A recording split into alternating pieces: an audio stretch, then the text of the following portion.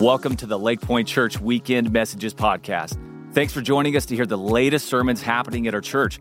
We pray that God speaks to you in a timely way through this message. And if you're encouraged by this podcast, be sure to rate, review, and share it to help get the word out. You can find more digital content to feed your faith and our other podcasts by visiting lakepoint.church/digital. Now, let's tune into the message for today.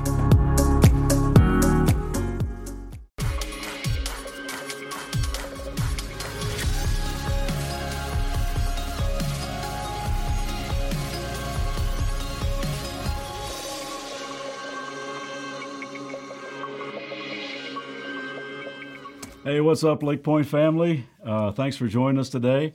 My name is Mike Bro, and I have the privilege of being on the teaching team here. And man, I hope to see you guys sometime this summer in person. I've never really been a big time hugger, but I'm about to become one. Man, I'm just ready to be back and excited to get to see you soon. And man, it's been quite a year, hasn't it? And in the midst of all that's been going on, I, like many of you, have been praying like nonstop and trying to serve. And I've been reading and writing and trying to listen well and trying to learn. I've been going to God saying, search me, oh God. Not him, not her, not them. Search me, reveal my heart, oh God. Point out anything you see inside of me that needs to get fixed. I'm talking any attitude, any bias, any arrogance, any envy, any anger. Anything, God, that you find offensive. And please just give me your heart. I've heard a bunch of people saying, man, I just want things to get back to normal, right? And I totally get that. But I'm thinking that just maybe normal wasn't all that great. Let's be honest. The truth is, way too many of us have been self-quarantining for years, isolating from real friendship and stifling our gifts and opting out of God's call to stand for the oppressed and be his ambassadors of reconciliation. So many of us too afraid to leave the security of our homes and just really follow Jesus. And one thing I do know is this: God is always calling you and me out of the comfort zone and into the courageous zone. So maybe, just maybe, he's calling us all to a new normal.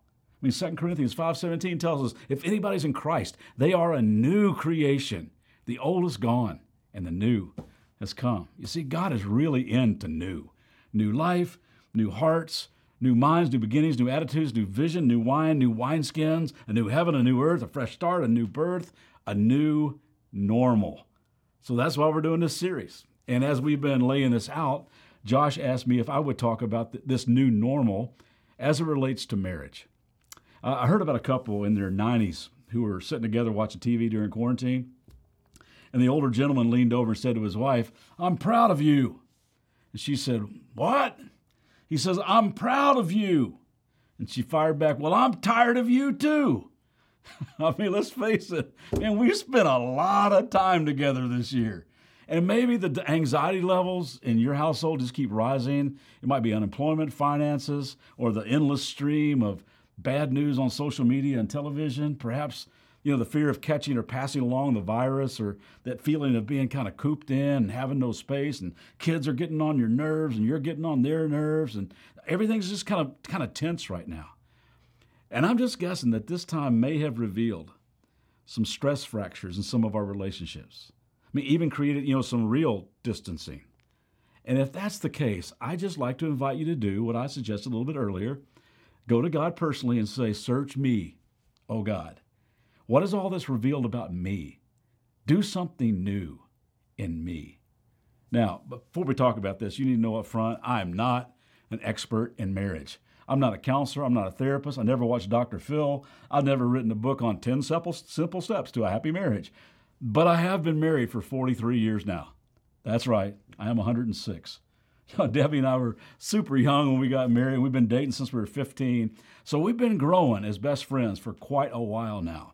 So just know this, this is not coming from some relational guru, but just an imperfect husband who's trying to learn to love his wife like Jesus loves all of us. So I thought that since we just have a little bit of time together today and not an entire series dedicated to this topic, I just go with some foundational reminders.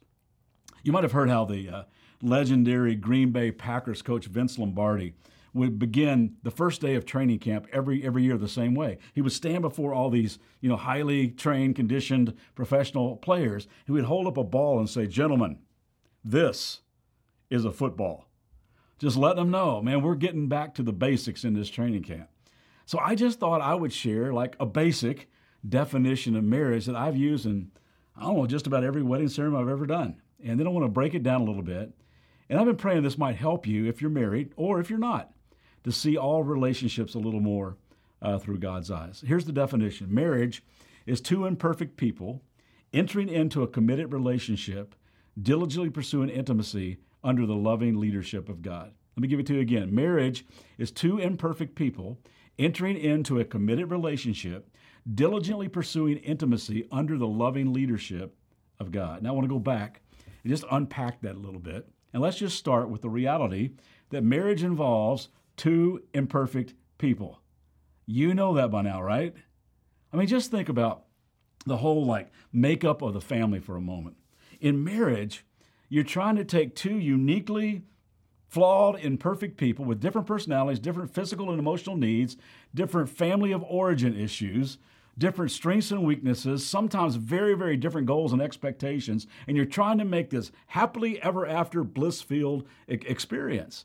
And then you add to that like an imperfect kid or two or three with different personalities and needs and emotions and strengths and weaknesses, and you end up looking around and who's in the room, and you're saying, "Hey, why aren't you normal like me?" Because if everybody in this family felt like I felt and reacted like I react, communicate like I communicate, and like the movies and music and food that I like, this family would be awesome. Debbie and I are alike in a lot of ways, but man, we are so unlike in so many other ways. Like when it comes to our taste buds. Like we're on a road trip and we'll stop for gas. She'll go into the convenience store and come out with all the sour stuff, salt and vinegar chips and like Sour Patch candy, sweet tarts. I'm all about the chocolate, Cheetos, peanut M&Ms, Snickers bars. And we don't like the same kind of music either. I like a wide variety of music. She's pretty much easy listening only. We don't like the same kind of shows. I like comedy. She likes drama. I like creative fictional stories. She's all about true stories. I'm in the other room watching old episodes of The Office, and she's watching another gripping Dateline. You know Dateline, where the guy comes on, "Oh, the wheat fields of Kansas, blowing in the wind, picnics in the park with hot dogs on a smoky grill, and not much ever happens in this picturesque slice of Americana. Until there was, could be murder." I mean, she's always watching that stuff. And those things are always about some guy who's living a double life. The guy no one ever thought would do something so sinister. One night she said to me, "You know what? I've been watching, so many of these things. I'm starting to get suspicious of you." I said, "Well, stop watching these things." And we cracked up laughing. But I'm telling you, recognizing and appreciating early on how different we are, physically, emotionally, and sexually, knowing our unique personality types, our passions, our gift mix, just being honest about desires and dreams has really helped Debbie and I embrace our imperfections. It's enabled us to cut each other some slack and lower our expectations and put up with little annoying things and cheer each other on and forgive easily. You know what? I am so grateful she's not normal like me. Now, according to the Myers-Briggs personality type test, I am an ENFP. Debbie is an ESTJ. I'm slightly extroverted. I'm actually what they call an ambivert, where I can sit comfortably on the borderline of extrovert and introvert. I mean, I love being with people. And when I've had enough, I love being by myself. And then when I get tired of being by myself, I got to find some people. Debbie, on the other hand, is absolutely fueled all the time with being with people.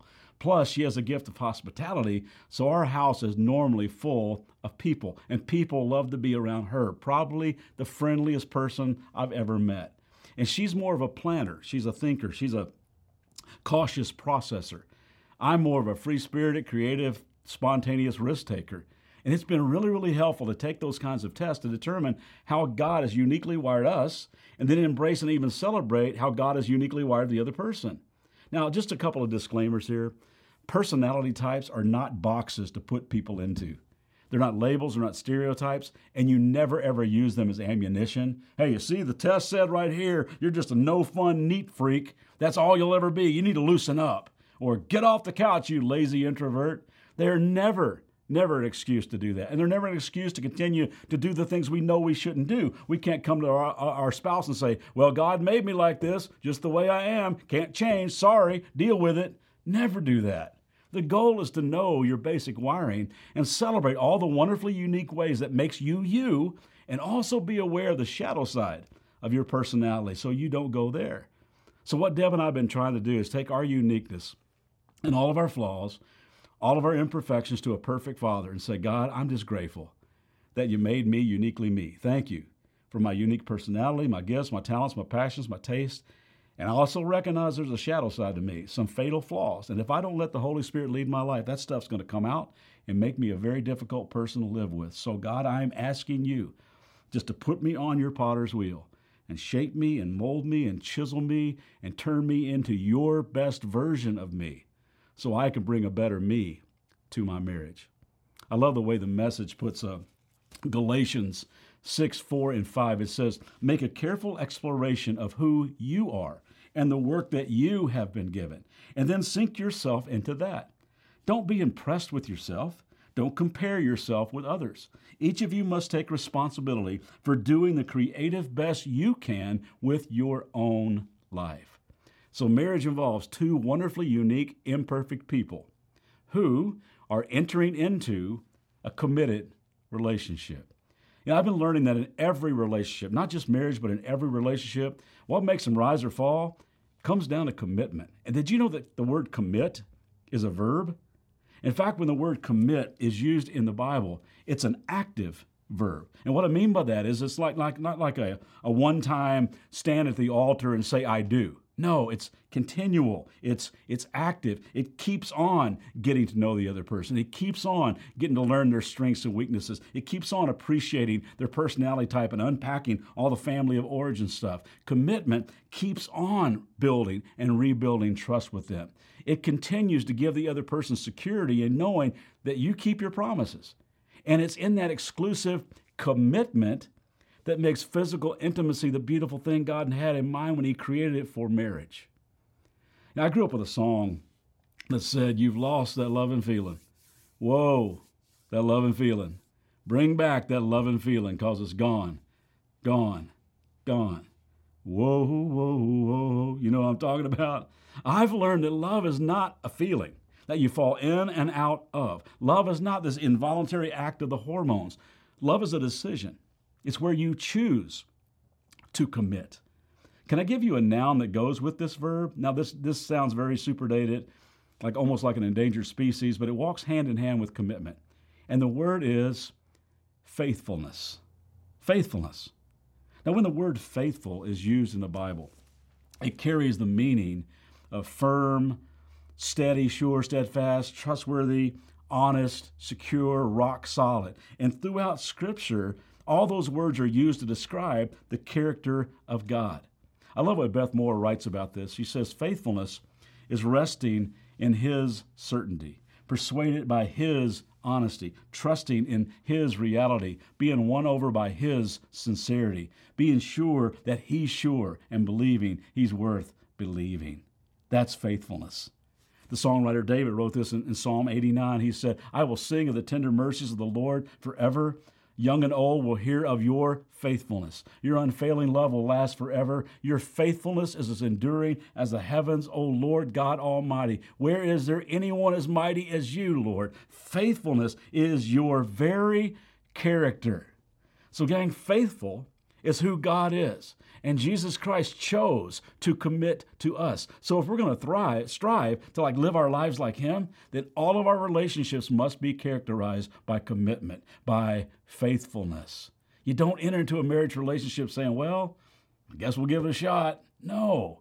It's making a good to the grave commitment to another person and being actively faithful to them. You see, faithfulness is persisting, even when I want to quit.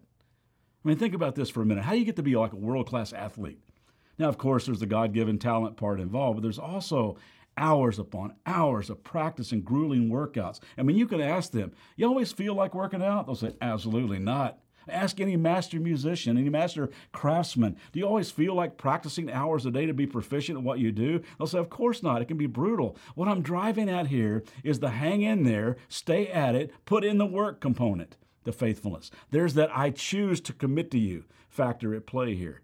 And you know as well as I do, that is the opposite of our culture. Our culture says do everything based on your feelings. If it feels good, do it. If it doesn't feel good, don't do it. If it takes too long, bag it. If it requires too much effort, just quit. Do whatever feels good. Live by your emotions. And as a result, we end up being manipulated by our moods. And before we know it, we've lost that love and feeling. Whoa, whoa, whoa. But mature, spirit-led people live by their commitments, not their emotions. Emotions come and go. Faithfulness is persisting. It's just doing the right thing, even when you don't feel like it. Faithfulness is just showing up. Even when you're tired, even when you're moody, even when nobody else is running with you or cheering you on. And I'm just guessing that some of you today are kind of at that quitting point where you just feel like you're ready to give up on your marriage because it's been a tough stretch. Or maybe you're ready to give up on your boyfriend, your girlfriend, ready to give up on school just because it seems way too hard. Some of you think your finances are hopeless. Like, I'm never going to get out of debt. What's the use of trying? Some of you feel like your health situation is hopeless. I'm never going to get any better. Or you're ready to give up on that career, that dream, or that hope of ever getting married or whatever. And you feel like throwing in the towel. I heard somebody say a few weeks ago, I threw in the towel. And God threw it back and said, here, wipe your face. We're almost there.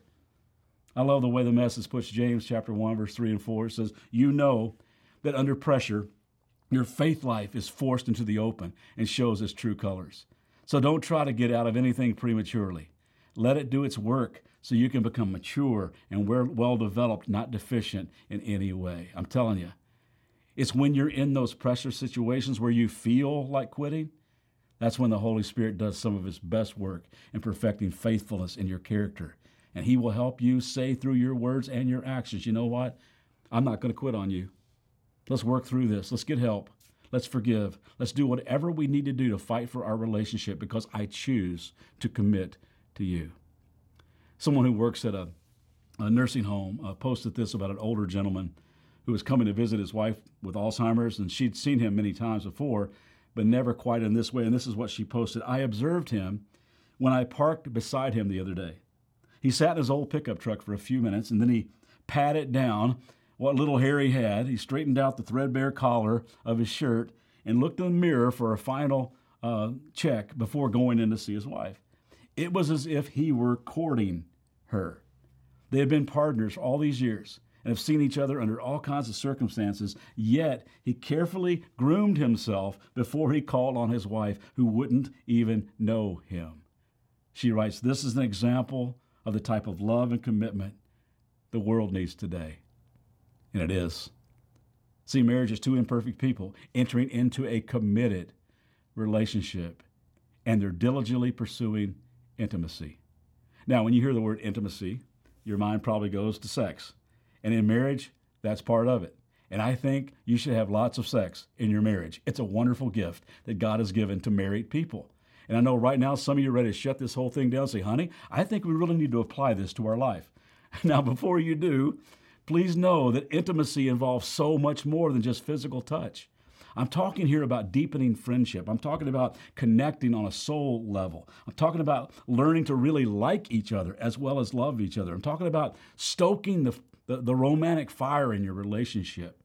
Because let's face it, when you live with the same person for years, you can get stuck in a rut. I mean, it can become like holy matrimony, something like that, with little spark and little joy. I heard a stupid story about these two single people on a mission trip together. They were driving through the mountains of Colorado, and they got stuck in a snowstorm, and they knew they were in trouble because their car wouldn't go any further, so they got out, and they were looking for some shelter for the night, and they found this abandoned hunting cabin, and they got in the hunting cabin. There was a stack of blankets and a sleeping bag and a cot, and the guy said, listen, I'll take the sleeping bag, I'll sleep on the floor, and you can have the cot. So she laid down the cot, and he wrapped her up in a blanket, and he got in the sleeping bag and zipped it up on the floor.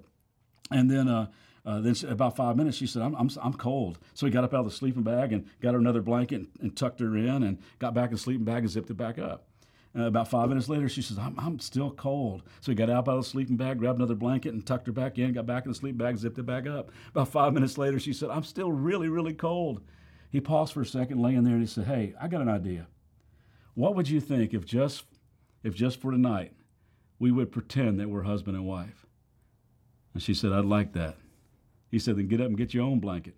I'm sorry. It's so bad, but gang, that's where we're getting married sometimes, right? We can do better than get up and get your own blanket. It's incredible how we trade in romance for a recliner, love songs for leftovers, and falling asleep in each other's arms to falling asleep on the couch with drool coming out of our mouth. We have to consistently be creative in breaking the routine and keeping things fresh so that we don't lose our passion. Proverbs 18:15 says this, "Intelligent people are always open to new ideas. In fact, they look for them." It's just saying, you're a smart woman. You're an intelligent guy if you try new things. Now, if you're a guy like me and you're looking for some help with some new stuff and you need some help with saying like smooth romantic things, I want to show you some lines straight from the Bible, from the same guy that wrote that proverb, from the Song of Solomon. It says this, "How beautiful are you, my beloved? How beautiful. Your eyes behind your veil are like doves. Your hair falls in waves like a flock of goats frisking down the slopes of Gilead." I love this. "Your teeth are as white as sheep, newly shorn and washed. They are perfectly matched. Not one is missing." This totally works in Texas, right? I'm telling you. Your lips are like a ribbon of scarlet. Oh, how beautiful your mouth. Your cheeks behind your veil are like pomegranate halves, lovely and delicious. Your neck is as stately as the Tower of David, jeweled with the shields of 1,000 heroes. Your breasts are like twin fawns of a gazelle feeding among the lilies. Before the dawn comes and the shadows flee away, I will go to the mountain of myrrh and to the hill of frankincense. You are so beautiful, my beloved, so perfect in every part. Guys, you don't have to be that smooth. Just a simple thank you might be enough. A simple note.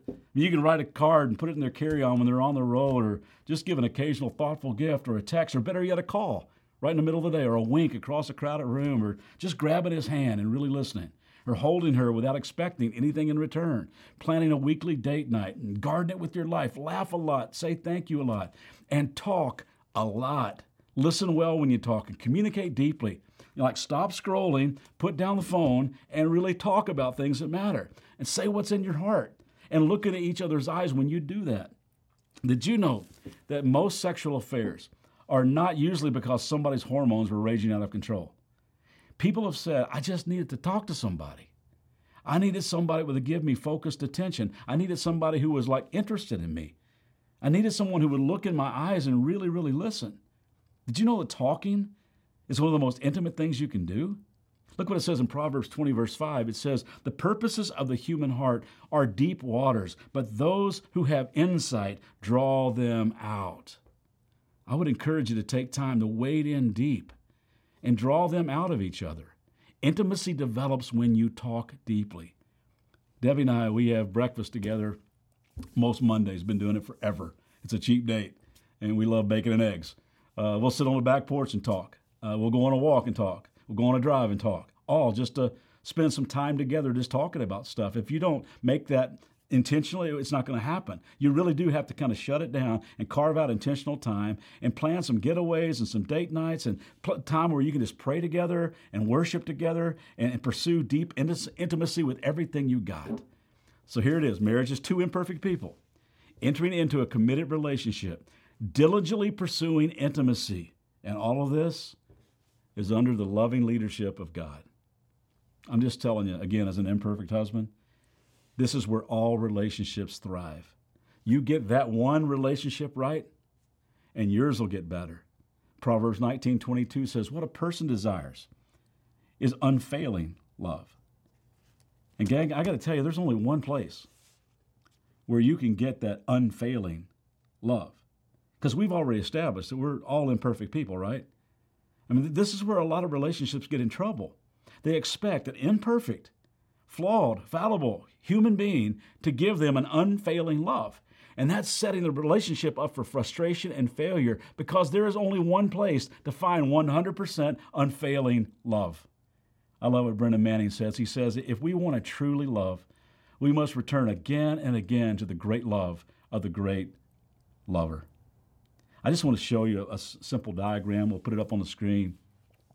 So you got a husband on one corner of this triangle. You got a wife on the other, the bottom part of the triangle, and you got God at top. And what a lot of people try to do, they'll try to grow closer together to each other, and they get closer, but then they figure out there's something missing. There's a spiritual component missing because God created us with a God-like shape, that we're going to be empty unless we're filled up with Him. And usually, not always, but usually it's the wife that figures that out first. So she starts to climb towards God. And the husband goes, where'd she go? And then once he figures out, yes, it is God, he starts climbing toward God. And both of them, regardless of what the other person is doing, they're just growing closer to God. Look what happens. They get together at the top. And I'm telling you, gang, that is a sweet, sweet spot to be, where you and your spouse and your Creator are all woven together.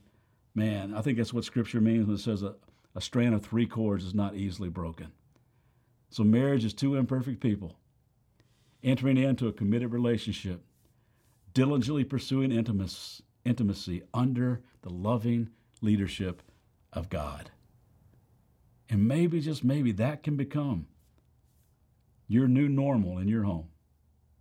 Let me just lead us in prayer for a moment. Maybe you can say something like, Father, right now, just please help me open my eyes to my blind spots, my shortcomings, my flaws, my shadowy side, my sins that really aren't helping my marriage. Maybe you could just pray, search me, oh God, me, not him, not her, not them, me. Mold me into your best version of me. Help me do what I need to do so that by your grace I can make my marriage one that just flourishes and thrives. Father, I just want to pray for every relationship that's represented here today. I pray for every marriage that's represented, God, and I thank you for the grace that has guided our lives for the past 43 years. And I thank you for the way your grace wants to work in everybody's life. So I pray, Father, that we as imperfect people would just come under your loving leadership, surrender our lives to you, humble ourselves before each other, honor each other above ourselves, look out for the interests of the other above our own. God, I pray that all that would make our marriages just thrive. God, I thank you for the people represented here today that are walking close to you and they're trying to make this happen. I pray for those who are struggling right now, God, that maybe what we've talked about here today would really help them look deep inside and go to you and ask for help and refuse to give up on this. Father, thank you so much for teaching us today. Thank you for the hope of a new normal in our life. And I pray all this in Jesus' name. Amen. Thanks for listening today. For more biblical teaching and worship, join us for our Church Online live weekend services on Saturdays at 5 p.m. and Sundays at 9:30 and 11 a.m. Central Standard Time. For more information about all the digital ministries of Lake Point, visit lakepoint.church/digital.